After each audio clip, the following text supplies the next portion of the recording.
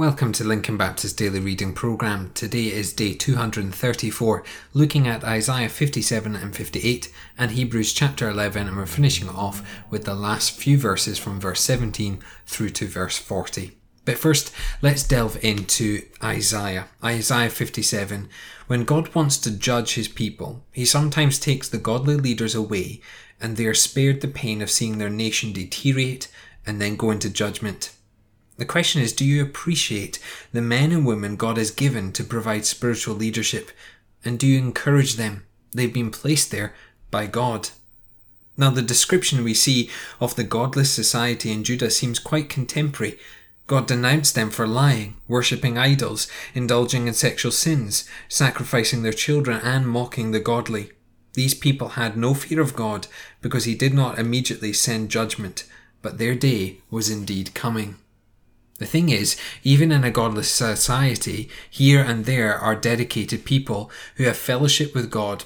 God longs to dwell with these people, and he will if they are humble and contrite. The question is, and I keep saying this because there's basically lots of questions in Isaiah 57, 58 today, does God feel at home in your heart? Have you given him a place? Just in this one chapter, there's lots of questions that really delve from the fact of your faith. If your faith is strong in Christ, then these questions will be relatively easy to answer. But if it's not, then these questions will be quite convicting. As we go into Isaiah 58, when you strive to be a spiritual person, you find constant battle of ritual versus reality. It's much easier to go through the external activities of religion than it's to love God from your heart and let that love touch the lives of others. It is a matter of not either or, but both and, worshipping God from the heart and serving others in love. As James stated in his letter, faith without works is dead. And that's the question. Do we have faith and do we have works? We need them both working together to show a changed heart and a life that is led by Christ. When you consider your own life, do you have faith in Christ? More than that, do you have works for Christ? I want to be very clear that I asked the question about faith first because out of faith comes works. And the question I want to keep asking us always on this devotion is, what is our intake of Christ? Is our intake of Christ enough so that it impacts the way of our living and the way of our works?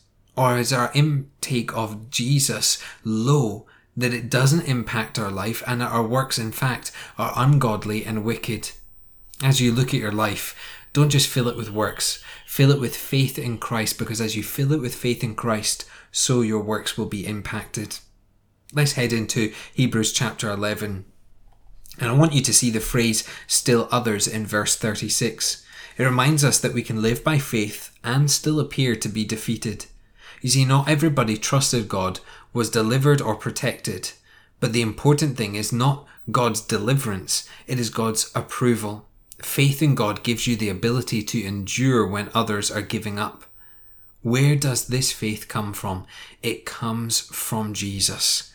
So in both of these passages, what we're really talking about today is whether our faith produces works, whether our faith changes our lives, whether our faith allows us to hold resolute to Jesus.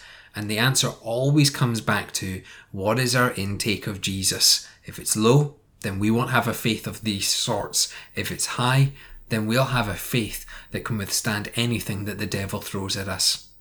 Let's pray together. Father, I pray that everyone listening today would have an abounding faith in the Lord Jesus Christ, that faith would increase and well over and spill out into good and great works for you.